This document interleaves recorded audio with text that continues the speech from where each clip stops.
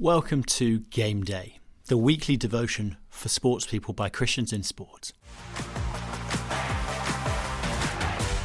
Lead us not into temptation, but deliver us from the evil one. Matthew chapter 6, verses 9 and 13.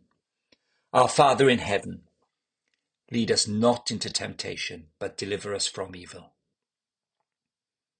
How much despair and shame would you feel if a film of your inner temptations was sent to your teammates before today's game? And worse, what if they were sent a film of what you did because of those temptations? God's provision for our most fundamental needs.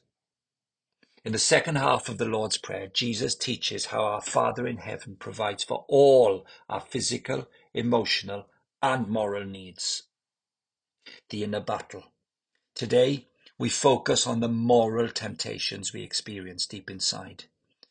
Jesus knows this is the normal experience of Christians, and he wants to bring this reality out into the open. Jesus wants us to admit openly to God that we are struggling and often failing with temptations that make us feel sad, even depressed.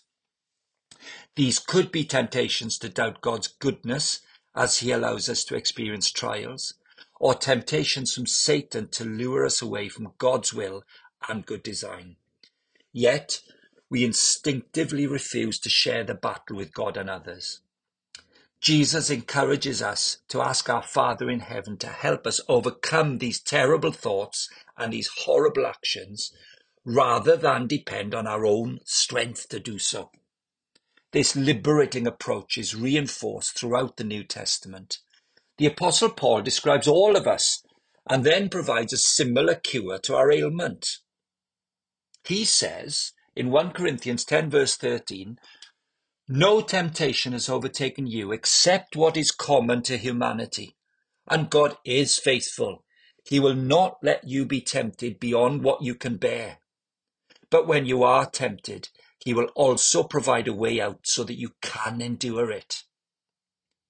Talk to God and talk to each other.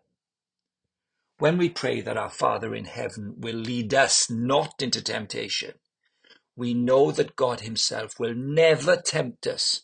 But here, once again, Jesus is reminding us that we are not in the spiritual battle alone.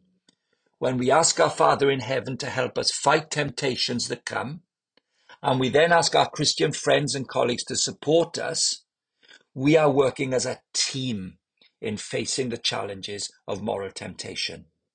Let's not pretend it's easy to open up about your worst temptations and actions. Equally, let's be clear that God already knows and has sent Christ to die on your behalf to take the punishment for those thoughts and actions. Please fight the strong, hell-initiated inclination to be embarrassed to talk to God and each other about our moral temptations. Why does it matter at your club? There won't be one of your colleagues who doesn't wrestle with temptations and actions that are deeply embarrassing to them. If you know in your heart of hearts that you are no better, God can cultivate divine humility in your approach to others and their problems.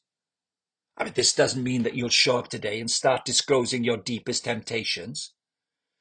But it does mean that if you're ever in a personal conversation with teammates about intimate issues, you can hear the signals that a teammate is wrestling with moral temptation and nervous about speaking about it.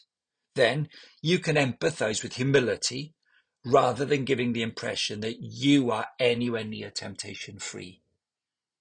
This is how God opens the door in your club to discuss the tragedy of sin that destroys human relationships. The result can be the prospect of a colleague gaining an insight into God's diagnosis of our fallen nature, and then grasping the offer of forgiveness and liberation in Christ. Go and play in this way. Lord, thank you that though you know my worst immoral desires and actions, you never leave me and are always committed to the lifelong work of changing me for the better. Help me to be brave enough to talk to you and others of the battle with moral failure. May I be a brilliant teammate today, kind and sensitive in a way that allows others to trust me with their deepest fears. Amen. And finally, let's take a few minutes to pray for your sports friends and colleagues, that God will open a door for His message in your club or team on this game day.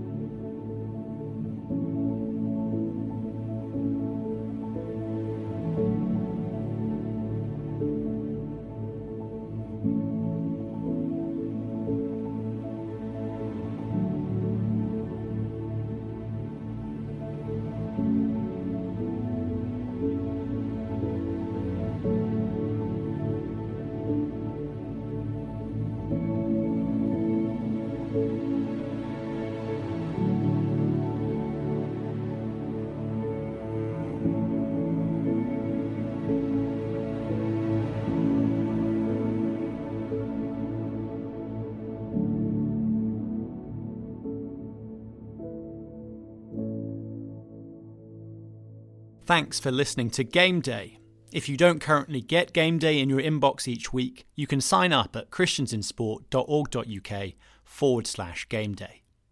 Do check out the Christians in Sport podcast on all platforms for interviews, stories, and discussions about being a Christian in the world of sport. And do connect with us or get in touch on our website to find out more about how we work with and support sports people and help speak of Jesus into the world of sport. See you next week.